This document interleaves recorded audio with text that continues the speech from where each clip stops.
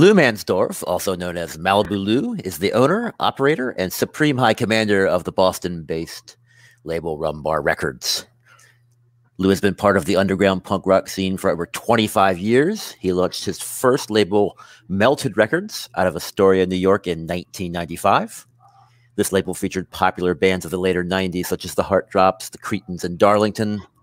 Lou resurfaced in 2004 as the co-owner of Abbey Lounge Records, a label which served as a showcase for Boston area bands like the Dents, the Coffin Lins, and the Downbeat Five. Lou started Rum Bar Records in 2013 and has since then put out over 150 releases by many of the top garage, punk, power pop, and rock and roll bands in today's music scene. Over the years, the Rum Bar roster has included the likes of The Connection, Muck and the Myers, Kurt Baker, Watts, The Cheap Cassettes, Indonesian Junk, The Dogmatics, Tom Baker, Brad Marino, Jeff Palmer, and too many other artists to mention. Anyone who has ever encountered Lou quickly understands that he genuinely loves every release he puts out and is truly excited to get all of this music out into the world. Without any further ado, let us say hello to Lou Mansdorf.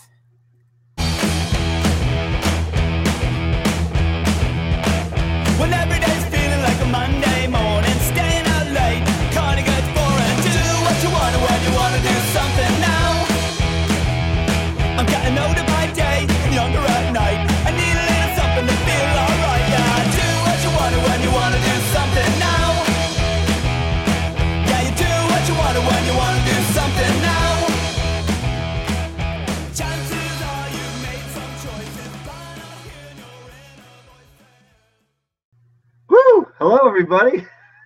Hello, how's it going? Hey, Lou. Hey, Jay. Hey, Josh. Thank you guys so much for having me on, man. I'm fucking psyched to talk with you. Oh, pardon my French. Psyched to chat. No problem at all, dude. talk music, catch up, man. This is awesome. Thank you. Of course. Thanks for being here. So let's take it from the top. How did you get started with Melted Records back in the 90s? And what was it like running a punk rock label back in those days? So back then, to get to where we started at, I was working at the time for Caroline Distribution. You had Caroline Distribution, you had Caroline Records, two different entities. Caroline Records eventually spawned Astral Works Records, and that was just a big thing. But at Caroline Distribution, we distributed a lot of punk from the Caroline label. We were a sub-distributor for all the Mordam family labels, which included Lookout Records and Dionysus and Sympathy for the Record Industry. We also distributed Fat Records, Epitaph Records, Discord, and a bunch of small indie stuff. As well, everyone that worked at Caroline on the distribution end, which was maybe in the sales department and the marketing department, did one of two things outside of working that job. They either played in a band or they had a record label. And so it was just something that had to happen. And I had played in bands. At the time that I started working there, I wasn't, but with people that I worked with and the fact that everyone else there played in bands, I formed a band. And I don't know, some of the names I may call off from the Caroline family, you guys may know through their bands and things they did. Tracy Wilson from Dahlia Seed worked there. Bert Kirez, he was in a bunch of bands, and he was known from the DC Discord scene. He was good friends and grew up with all those guys. Chris Clay, a dear friend from that time, was into Heart Drops, which I worked with. It was a Melted Records band. Chris Lynn from the Morning Shakes also worked at Caroline Distribution. So it was just all of us worked in the same pit together. We went out to shows at the Continental Divide together. We, hung out every night after work. And in-house, there was another pretty cool label called Double Deuce Records, which put out the Jack Black record, which was Jack Black was part of our rock scene, in bands. We were friends. So it was just a matter of time that was going to start that. But I was also very good friends with Big Stiff of Stiff Pull Records. I met Stiff through a dear friend of mine, Walter Rossman, out in Florida, and I'd go out yearly to visit Walt, sometimes twice a year. And Walt also played in No Fraud and was friends with, bands like the Crumbs and the Pink Lincolns. And, we go and I meet Stiff for the first. I've met Stiff long before I was working at Caroline. And I was just, amazed with this guy and what he was doing. He was putting out 7-inches. He was putting out CDs. He was working with the Pink Lincolns. And then while I was at Caroline, he was working with the Go to Hells. And that was just kind of like, Lou, this is a band that's up your alley, which they were. They were a more rock and roll leaning band. And so my good friends, Bruce and Iggy, who were part of the crowd that they didn't work at Caroline, but they joined all the stuff we were doing. One day I was like, when I came back from Florida, I was like, hey, if Stiff can do this, why don't we do this? He's got to Go to Hells. We can sign the Heart Drops. Hey, he's got the Pink Lincolns. We can sign the Morning Shakes. It's all the same kind of family. And that's really how it started. It just really, Stiff kind of talked me into it. And we went from there. We were working with bands that we were friends with and hanging out with. And, back then you used to press a 7-inch for $2. Now it costs like $8 to press that same 7-inch. So it's yeah, man. And so this was Melted, right? This was Melted Records, and that's how we started. It just really started with that. Let's see what we're gonna. We didn't know what we were gonna do, but all right, we wanted to do some 7-inches, and so we started doing. It was, I wouldn't call it a series, but it was split releases. Heart Drops and Morning Shakes. We did a split release with them. Morning Shakes wound up going on to do releases. They did releases with lots of our labels. Heart Drops wound up being an in-house band of ours. Okay, we're going to do a CD with the Heart Drops at some point. Go to Hells then, like I said, was a band I befriended, and they were coming to town to do some shows. They wound up staying with me. They stayed with friends of mine. Next thing I know, Lou, we're going off to Boston. You want to come with us?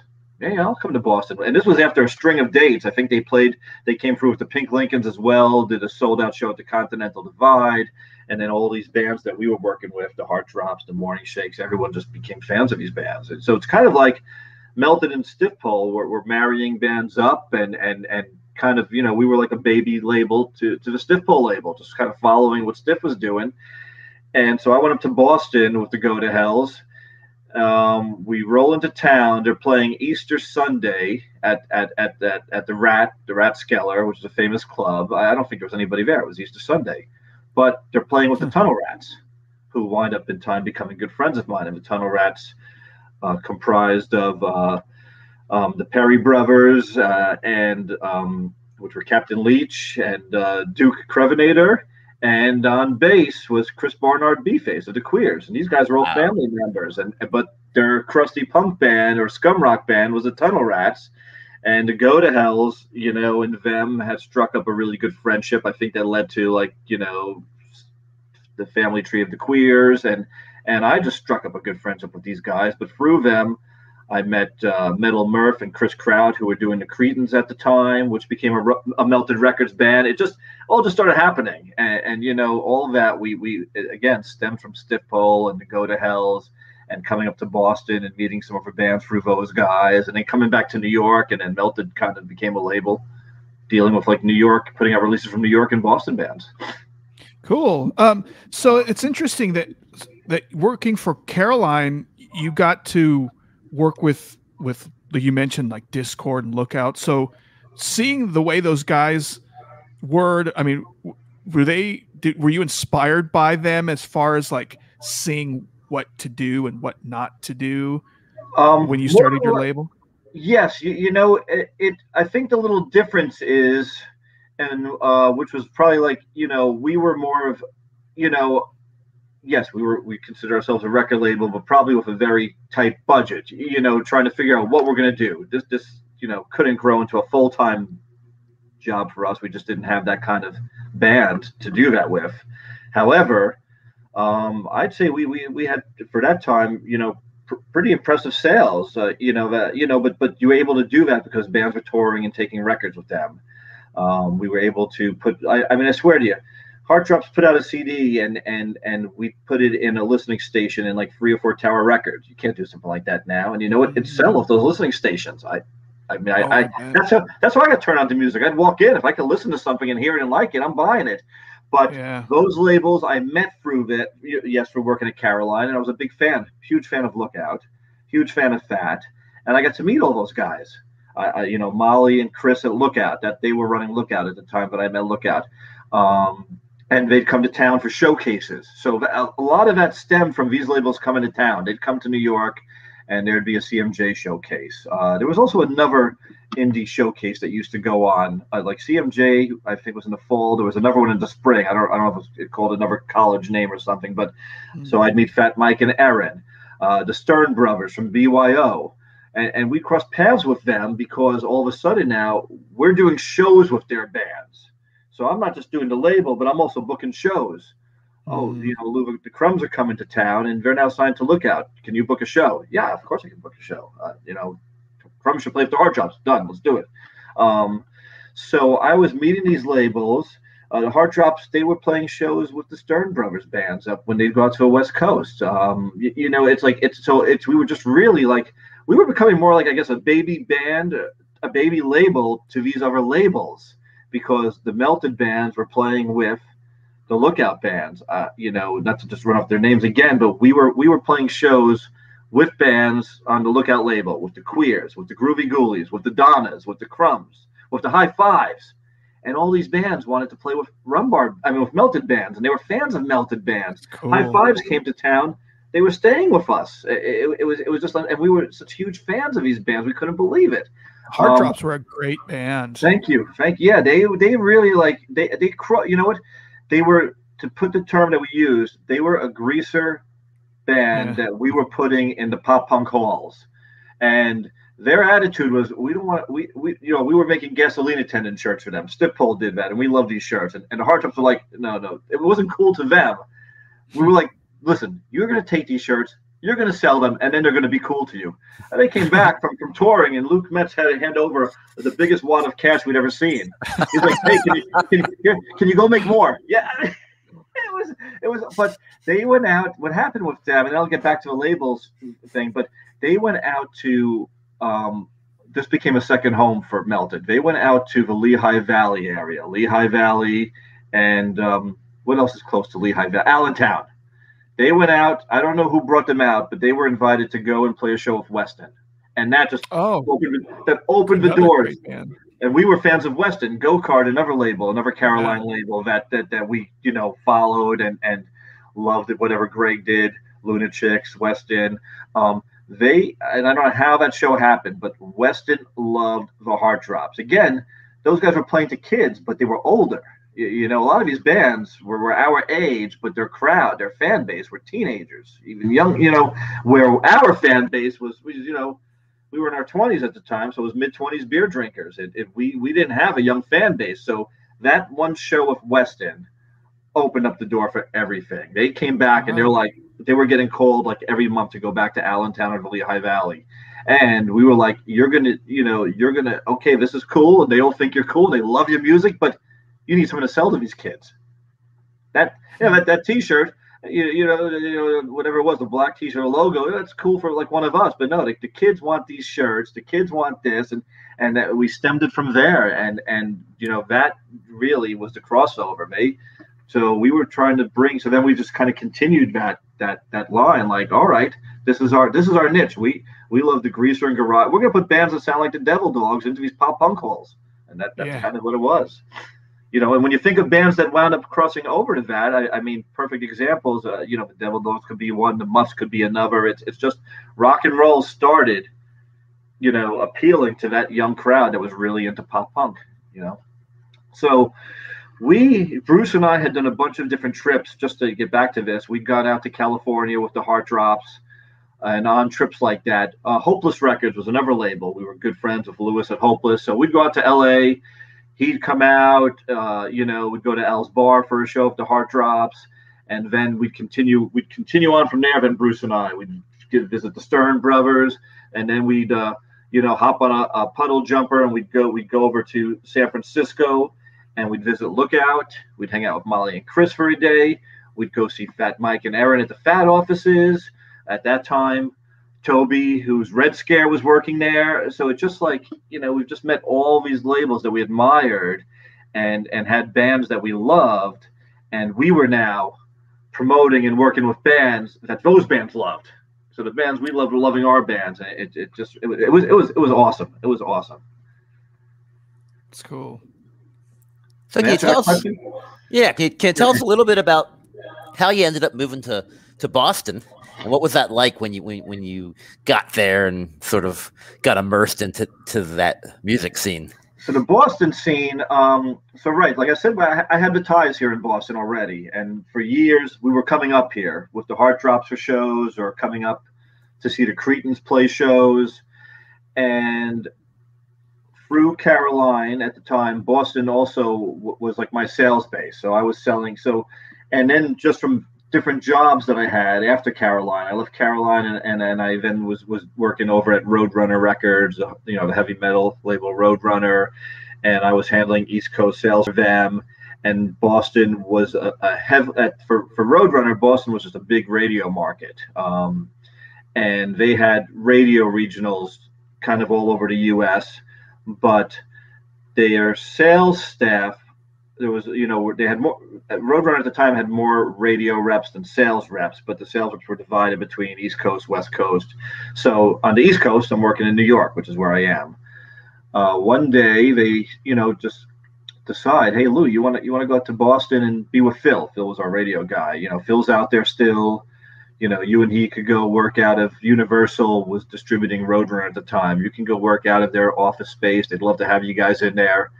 I loved coming to Boston, and I never left New York, never left Astoria, Queens, where I was from, never lived anywhere else. So I said, yeah, I'll move to Boston. I figured I was going to be here for 2 years, tops. I figured that was going to be it. I'm going to come down. I'm going to hang out with the Tunnel Rats. I'm going to hang out with Jeff Palmer and, those guys. I knew Jeff from my first trip to Boston as well, when I came up with the Go to Hells. So I was like, okay, cool. I'm going to go to Boston. Most of the people, and I had a good friend up here, Larry. He and I share the same last name, Larry Mansdorf. He worked for Newberry Comics, but he and his wife, Chris, were from New York. They've been in Boston for a while. So I'm like, okay, I'm going to come to Boston. I got some friends in Boston. I'm going to work with Phil in Boston. I'm going to spend as much time as I can visiting my friends in New Hampshire. It's going to be awesome. I moved up here, and the guys I was moving in with, they weren't like in the apartment at the time that I moved up here. And the couple that was moving out, they say to me, I'm in a neighborhood I've never been to before. I kind of just knew Cambridge, and that was it. And Cambridge is where you got a bunch of clubs like the Middle East and TT the Bears. And this actually neighborhood, Emmons Square, was very close, like walking distance. So they said, I was like, hey, you want to go out? I just moved in. You guys are moving out tomorrow when the roommates get here. And they were like, we don't feel like going out, but there's a bar around the corner. This is 19 and a half years ago when I moved up here. There's a bar around the corner. We never go there, but we think you're going to like it. I said, okay, I'll check it out. Go around the corner, and it's the Abbey Lounge. Wow. And the Abbey Lounge, in my mind, was like the Continental Divide of Boston. It's like the same kind of bands are playing there: glam, punk, garage rock, dive bar, killer juke. I walked in, and I heard Cheap Trick and Kiss and the Dictators is what was playing. I met Jay Grimaldi behind the bar. He was one of the Abbey Lounge's owners, and he's the guy that came up with the idea of doing Abbey Lounge Records. I met him that day. The Abbey Lounge at the time, the dive bar and then the little room where bands played were divided. So he tells me, you should go check out next door. We got bands next door. I was like, what? This place is so cool and you got bands? I go next door, and Michelle Polis from the Debs is working the door. And it just kind of like that was it. That was it. And I lived 3 blocks from there. It was I met on that in that same night. I met like a whole bunch of bands. I had met Muck and the Myers before coming up to Boston, but a lot of these bands that I met and friended, they came to New York and played. I didn't know, but they were good friends with Lindsay from the Kowalskis, who was an owner of Coney Island High, and so they played at Continental. They played Coney Island High. They played the Kowalskis, and she had reached out to them before I had moved out, saying, my good friend Lou's moving to Boston. Make sure you meet him. So when I meet Michelle at the door, she's like, oh, I know who you are. You're Lindsay's friend. And it just kind of, I met half a dozen people that way. Craig from the Dents was the same thing. Oh, yeah, Lindsay told me you were coming up here. So it just I made a family the second I moved here. It was awesome, and I didn't turn back. I met my wife Lisa 3 weeks later. She's from the New Jersey area, but it's just we just stayed. That's cool. Yeah. So let me ask you, Lou, was there ever a band that you wanted on one of your labels, that be it because of timing, bad timing, or just the planets just didn't align, but you never got to put a release out by them, and that you really wanted to? Off the top of my head, there's some bands that fall under that list, but may have been on a compilation that we did on Melted. Hallie Bullitt from the Unlovables is a very near and dear friend of mine, and Melted never did a record with her, but she's on a compilation we put out. So I would say, like, any project that she is connected to, I would have loved to have done. The Crumbs were a band I always wanted to put out something by. I would have loved to have worked with the Crumbs. I love Chuck Luce and Raffi and even later on Marcello, who played drums after Chuck Luce. I loved all those guys. I would have loved to have worked with the Crumbs. Go to Hells is a band that we always wanted to work with. And on the Rum Bar, I did work with Edo from the Go to Hells. We did his project, the Cheap Gunslingers, and so I'd say those three would be top tier. I'm trying to think. Lindsay and the Kowalski is another one. We've always, and I will be doing something with the Kowalskis this or next year. We're working on putting together a project. We're just going through the songs right now. So whenever Lindsay and I comprise that, I'd probably even put someone like Andy Chernoff on that list. Andy Chernoff and I from the Dictators. We've done different little things here and there. I just personally admire him and everything that he's done. So I think, we could put him on that list, whoever, him and Scott Kempner. I've talked to Scott in the past. Del Lords was another band, just specifically, I wanted to do something with the Del Lords. So I'd say those guys are who I've just mentioned, and Haley. I'm trying to think of anyone else. That's what I can think of right now. But I'm very fortunate with the bands I've worked with, and like bands that maybe I haven't gotten to do an actual release with. I've been so lucky to maybe get on a compilation or a small project I've been able to do. So yeah. I'm really thankful for that. Yeah. Cool. So something pretty unique about your label is you put out a lot of CDs. Yes. It seems like these days. These showed up today. Wow. Here, 24 tracks, a compilation. I'll read that. There's gonna be a bunch of stuff on here that's bands. 24 bands. I can't release everything, but they're all on here, so I get a chance to work something by 24 bands that I love. That's what's awesome about this. I don't need to release a full length or an EP by all these bands. Like, I'm gonna work I'm gonna work this compilation, and I'm gonna work every freaking song off this compilation. Just because it's what I do. So I'm sorry, Josh, not to cut you off. Let's finish that question and get into that. Yeah, it's just so interesting to me because I see so many labels that just don't bother with CDs, and it's always about the vinyl and the very limited pressings and the digital, and they think that nobody wants to buy CDs, but yet you seem to be doing well with it and selling enough CDs, and the bands seem interested in it. And do you have a secret, or what is it that makes it work for you that you're able to put out that format? Lisa and I love vinyl. We love our turntables. Once our daughter Ida turned mobile, 5 years old, those turntables started collecting dust.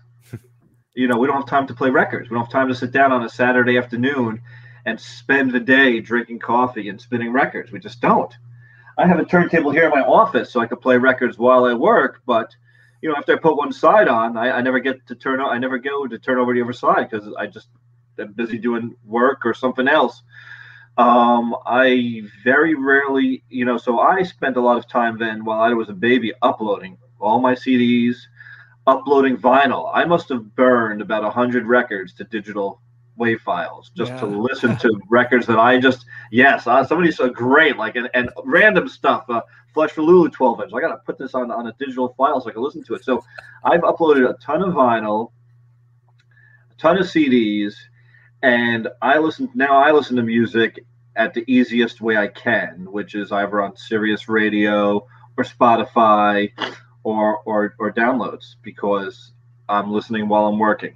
I also listen. I don't drive to work these days, but I would listen to music in my car, so I need a CD player, and that's where the CDs come in. I got probably 50 CDs in that car still, and they're just sitting. They're just sitting on the passenger seat, and as I drive, I pop a CD in, and so that's who I think I could say my core demographic is.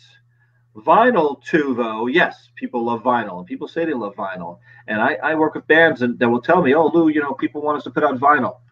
And I'll ask who? I'm not saying. I don't believe. I don't. What I mean by that is I've never done I forget what those sites were called, but I'm a label. I press stuff, I put it out. I want to get the music out. I don't want to ask people to pay in advance to make enough money to make that's what I'm trying to say. Oh, like a crowdsource it, I have nothing against it at all. But that's just not my model. And it's a very time-consuming model, because then you got to think of things. What am I going to give as a special gift to get that? I'm of the mind. I'm going to give you a pre-order, and you can get a couple of songs in advance and have fun, or I'm going to give you a poster of purchase or a koozie of purchase. I like to direct at that moment. You're going to this is what you want. This is what you're going to get, and then you're going to get all this on top of that. So when an artist asked me, I really want to put out vinyl, I said, who wants the vinyl? Do you want to put up a crowdsource and start building that? Go right ahead. You get that done, and I'll press the vinyl. No, he didn't do it, because I don't think he really had people that wanted vinyl. Maybe he wanted the vinyl. So where I'm going with that is that I think vinyl, for this kind of music, as current artists putting stuff out, is definitely a young fan base. And when you think of it, the connection, Kurt Baker, Jeff, those are all still young guys. They're young veterans. They've been doing this as long as I have, except I was much older at the time. So and that's the vinyl crowd. And not saying they love what I do, but it's just I don't have maybe 100 customers of those guys looking at the stuff. I'd love to find that crowd. Stefan at Stardom, he can press vinyl and sell it out tomorrow. I think it's unbelievable. But I can do a CD, and over like COVID times, the Bandcamp business has picked up, and where I would maybe look to, okay, the bands are going to sell the CDs or the vinyl, the distributor is going to sell the stuff, and Bandcamp's going to do what it does. That's my mail order when I say Bandcamp. The mail order is now my main source of customers. Yes, it's some of these bundles that I've been doing with new releases. Like in April when I had 4 CDs come out, I probably shipped between 40 and 50 bundles, and that's 4 different CDs all in that. It was or that could have been a combination of between bundles and solo releases, but still, to bring like 50 orders at one time to the post office to mail out, I am so psyched to do that. That's just how now, when I see that happening, I'm like, well, that's the label I'm going to be. I'm going to continue to work with bands that are family to me, music that I love and I'm passionate about.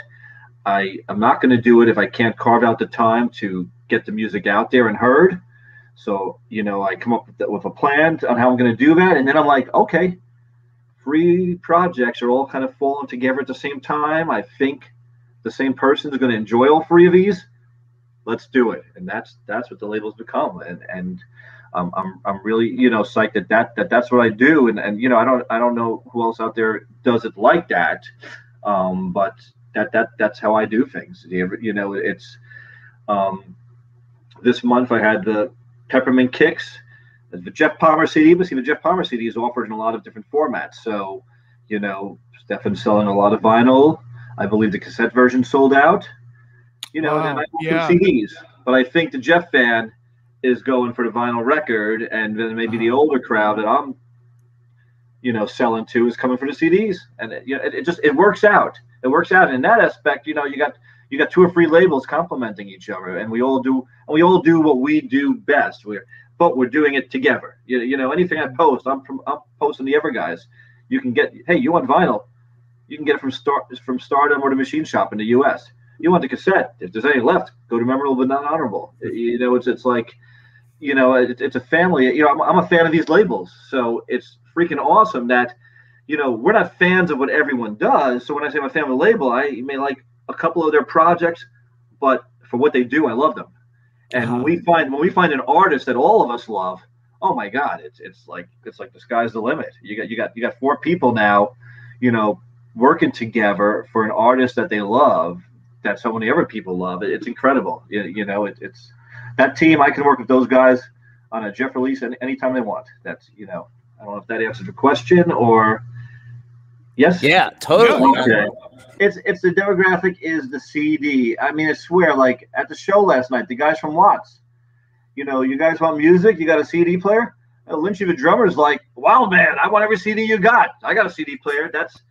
He's younger than me. But so that's the demographic. It's the guy with the CD player, and that's how they listen to music. And you know what? That's still around. I think it stinks that new cars today don't have CD players. I know. When my car bites the dust, I'm going to have to buy an old car again. I think on the road, bands can sell CDs. Maybe online people aren't coming to them for CDs because, again, you also want to hold something. It's nice to hold something. I mean, I don't know. I saw someone post that they like vinyl to an extent, which means they don't always buy vinyl, and they like digital downloads. Well, all right, then what are you doing to listen to music? You don't play vinyl all the time, and you don't do a digital download, but you don't have a CD player. This is the other medium to listen to it. So and in places like Japan, the CDs are very popular in Japan. Really? Yes, more so than vinyl. Yes, the guys that work for say I don't. That's why a lot of those Japanese labels they put out CDs and CDs. It's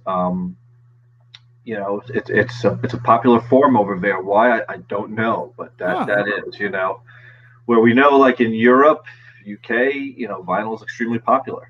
It's excuse me, but I get customers from all over. I'll get orders from Australia. I'll get orders from Japan. I'll get orders from the UK. And then every now and then when I see an order from Spain looking for a CD, I'm blown away. I thought they only listen to vinyl in Spain. At least that's what Juancho says. But so it's cool. They're out there. The CD fans are out there. And I've kept my business model, at a what I think is more of a what's the word I'm looking for? Like not a lofty goal. You talked about the projects I do. I've done a lot of these short run projects, so it's like pressing 100 CDs maybe and calling it a day, pressing 200 CDs and calling it a day.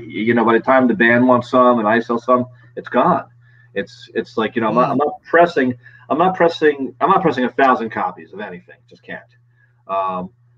Mostly not pressing 500 copies to start. I'm like, the thing is like I just don't want the stuff sitting around. So if you can move between promos and band stock and then orders and get rid of 200 to 300 CDs, that's awesome. You can then go press 100 more. I will say last year though, the Yum Yum CD kind of took off. That surprised us all. That I kept repressing. I didn't. That came to me just out of the blue, and Morton didn't really have a plan for me. And he was already rolling. He had a European version on CD on his label. He had a Japan CD already in motion. He had the vinyl already coming on Screaming Apple. So I said, all right, why don't we press 300 and see what happens? I wound up pressing close to 1,000 copies of that CD. Wow. Yeah, that just kind of kept turning and turning, and that's an incredible success story. But showed me that you can still do that on a CD. On CD. Well, I originally started buying vinyl because it was cheaper than CDs. And now it's the complete opposite. It's like you see the CD version and the vinyl version, and the vinyl version is almost sometimes 3 times as much as the CD. Oh, so yes, I'm like, no thanks. It's not worth that much. But so with all these, you mentioned the vinyl and then people buying cassettes again. You ever see the 8-track coming back?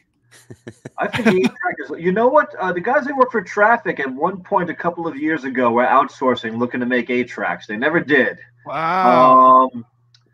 I don't know, when I was getting on a kick a couple of years ago, and I was buying some vintage stuff, and I bought an 8-track player. And I bought a couple of 8-tracks as well. I think the player was broken, so it's just kind of sitting for show on a shelf back here. I think it's cool, but even back then, like when I think of, in the 70s, popping an 8-track in, it was started halfway through a song. You hit the button, and it goes to like 3 songs. Wasn't the 8-track in spots, right? Block, yeah. In blocks. So how much fun is that? It's cool. It is cool. It looks cool. It's different. Yeah, it's different. It's different. But you know what? It's something to hold. Again, I think people like here, Haley and the Crushers had an 8-track. They sent it to me. Whether I'm ever going to play this or not, it is cool. It looks cool. It looks good on the, just on display, or I could, use it as a paperweight. But I think it's cool. I think fans of a band want to have something to hold. Vinyl, cassette, CD, 8-track, a cap. It's just another piece of merchandise, and so that's how I look at this whole thing. It's merchandise. It's product. That's what my buddy Jeff Blatt calls it, product, Rum Bar product. And I think any kind of product you can have is awesome. I think it's awesome. So the 8-track, whether will make a comeback and getting played, I don't know. But I think I've seen people posting. Didn't Charles Matthews post something about 8-tracks recently? Josh, did you see that? I mean, it wasn't him, but someone did. Okay. So I think, Jay, to answer your question, I think the 8-track thing is getting around. I mean, following Record Store Day, didn't they make a cassette store day? And, maybe they'll make an 8-track store day. It's just I just think it's a cool thing. Hey, I love a band and I want to support them when I go see them play. It's a perfect, I think, merch table item. Like, oh, I got the LP, I got your T-shirt. You got 8-tracks? And that's, back from even the Melted days, that was always like mine and Bruce's frame of mind. Like, we just loved supporting bands. If a band came through town, we were always, buying something. I still do. It's like even at last night's show, I bought a T-shirt. It's just, just something you do when you're a fan of something. I think, if bands, I don't think everyone should be making 8-tracks, but I think there's definitely a clientele for it. I think so. Mm-hmm. I think something a lot of people are curious about with a label like yours. I mean, you put out so many releases, like a really, really large volume of stuff. Like, how much time does it take you to run this label? It's like in terms of how many hours a week are you actually working on the label? Oh man, if Lisa was here right now, she'd tell you I'll get up in the middle of the night, like maybe 2 a.m, and I'll be working on the Rum Bar until the sun comes up, and then I'll get Ida ready for her day of school, and I'll get ready for work, and that's, and there's a lot of things, I do take away the mailings and packing stuff out. I do when no one's home because my tape gun makes a lot of noise. And I always feel sorry for the neighbors when that tape gun is rolling, but I can spend a day going back to packing out orders. That could take me a day. That's a job in and of itself. Packing, making shipping labels, taping it up, checking it off. And very few times I'll get someone that will hit me up. Hey, you sent me the wrong order. So I'll just have to resend them another order. But the ratio on that has not been bad. The setting things up from release to getting it out. And like I said, generally I may just have the CD. Some projects, as you know, I've done maybe a special 7-inch.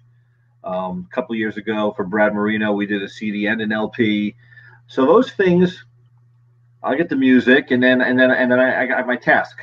I generally listen to music first, but I find it hard to listen to one file at a time. Because when the file ends, you may be doing something else and not ready to hit the other file, and I feel like you can't really tell how a record sounds like, even though the songs are in order of when you hit play. You can't get the feel for that record by clicking one file at a time. You just can't. So I may be sitting on that music until I actually set up a Bandcamp page. And whether that's going to be the label's Bandcamp version of it or not isn't always the end of it. But I put all the music up in Bandcamp because that's how I'll listen to it, and I get to listen to it. I'm like, man, okay, this is awesome. Now I'm ready to roll. Then I've got to get when I get the art, I'll then build out the Rum Bar Bandcamp page, which is for my mail order business. And then we go into motion with whatever we're going to do, whether it's like, getting a CD package made or getting a vinyl package made, and, dealing with plants on that. If it's small run stuff, I'm printing it on my CD robot. So I'll run off, the most I'll run off on the machine is usually 40 copies in a row, but that could be a couple of hours. But, so I may sometimes be like running the machine all day long to get a project done. If this is where I'm pressing the project, but not everything's pressed here. Then,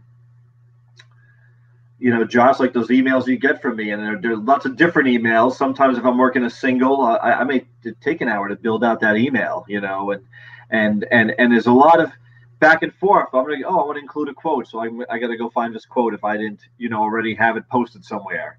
I'll think what track is the single track that I'm going to work. Just figure out those nights, and I'm getting up at 2 and until the sun comes up. I could be doing a bunch of those things, or making review posts on it's just a lot of that. And do most of that work I do nighttime hours or early morning hours, when I'm not working, or when I'm not doing other stuff.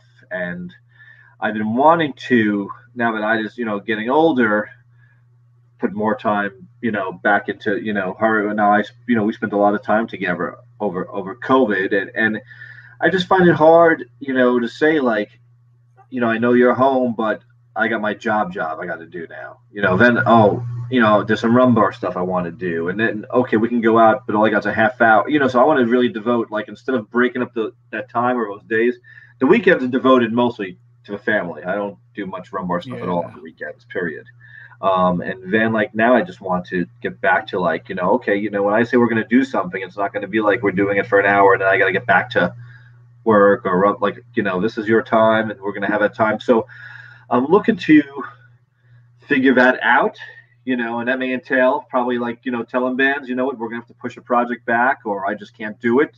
That's, because we're not in the COVID times gave me more time to do this. Now we're not. Now it's like, everything is, as we're getting back to my daily routine, the Rum Bar, which is a big part of my life, I'll be, finding where that space is going to be in my life, and finding the time for where I'm going to do that. And, thinking now, will a project just not have to happen, or will a project have to wait, or, and that's, but I think that's what anyone who does this does, it's just finding the time.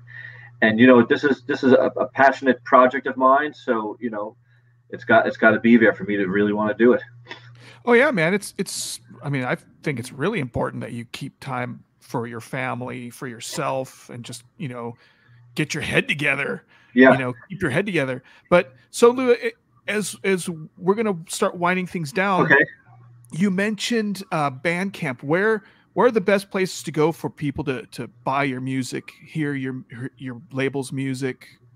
It would be at rumbarrecords.com, rumbarrecords.com. I once sent out a MailChimp with like an extra R in there, and I think that it was Spank and Charlene told me that brought you to a not so nice site. It was that's how it always is, isn't it?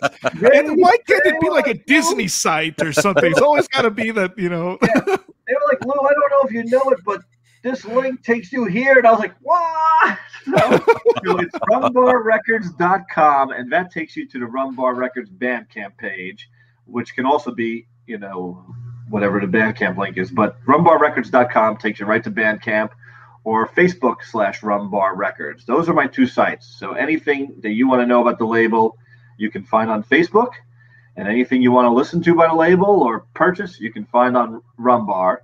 And worldwide, if people are looking for records, like if you're in Europe, you can go to Sonic Rendezvous, Sugar and Spice. That's a mail order that carries all of our stuff all over Europe. Amazon Europe carries our stuff too. Cargo Germany, Waterslide in Japan. I don't, it's not hard to find. It's honestly not hard to find our stuff in the USA. I'd love people to come to rumbarrecords.com, but some of our more power pop leaning stuff you can find at Cool Cat, and of course, any other online retailer that carries stuff. But I also wanted to read some. I don't know if Josh was going to ask this again, but I wanted to read something to you guys. Oh no, go ahead. Cool. Explained. This is explained by the great Jim Testa, the legendary Jim Testa of Jersey Beat and Jersey Beat podcasts. This is a guy that I know from the Melted Records days, and I'm assuming you guys know Jim Testa well also. Oh, here we go. So the Rum Bar roster, comprises, mainly we, started things off, like I said, this is all music I love and I'm passionate about. And if you're on the label, it means that I've either known you a long time, or we've worked together in the past in a band that you played in that I was in love with, or we're family. Like, this is like, we have a relationship, we're family. And I love garage rock. I love punk rock. I love pop punk, and I love what we've been calling, the heartland punk, Josh, the old country and heartland punk that falls under the banner that I now call it Rebel Rousers. And it's finding like a pocket for all of these genres of music, which I think more or less is 4 to 5 subgenres of rock and roll. So Jim wrote in Jersey Beat, Rum Bar has long been the home of underrated, under-the-radar, garage rock, and power pop. He wrote that, and then he followed it up in Off Shelf and wrote, the trustworthy garage power pop label Rum Bar that's a gonzo hybrid of 70s bar band trash rock and down and dirty punk.